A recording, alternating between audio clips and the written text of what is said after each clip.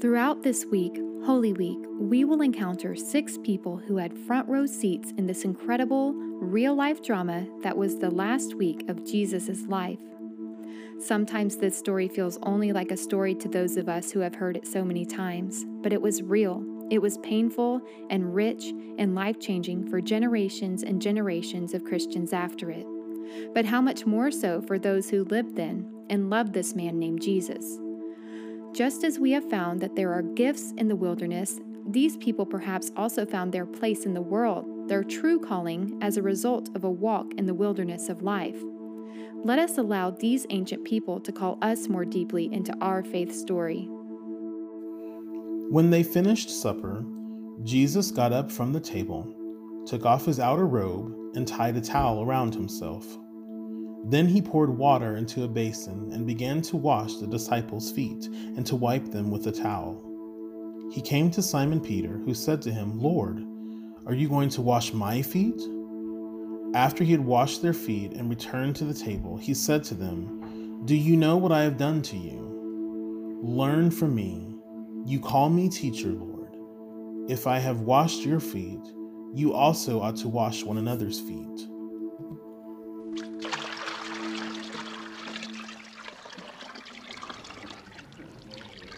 He continually baffled me.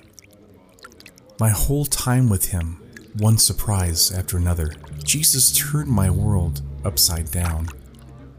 Especially when it came to relationships. We would worry about who was his right-hand man, and he always would turn it around with his last shall be first stories. I wanted to know where I stood with him. I needed for him to be my Lord, my master, my teacher, and he was. But then he went and washed our feet that night. None of us were of really high lineage, but we weren't slaves or servants. I mean, at the meal that night, there were people to wait on us. This is service that just comes with any good room rented out for a meal. But I had planned to wash his feet that night. I was overwhelmed with love for him and fear for his life. I had this nagging need to know him, demonstrate to him that I would do anything for him. But before I could even begin, he knelt before me. He insisted on washing my feet. I was horrified. I thought maybe he was losing his mind. One more time, he reversed the way I thought things would go. He just kept doing that.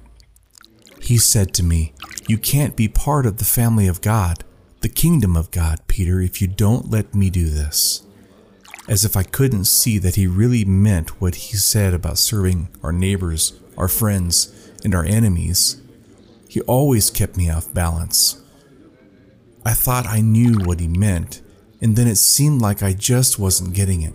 I had to surrender all my preconceived ideas about how relationships are, how they go, who we love. I had to surrender and let his loving act of washing my feet heal my soul and heal every disappointing relationship I'd ever had. Jesus used water to model the kind of love we must have for one another, a love that serves the least of our brothers and sisters.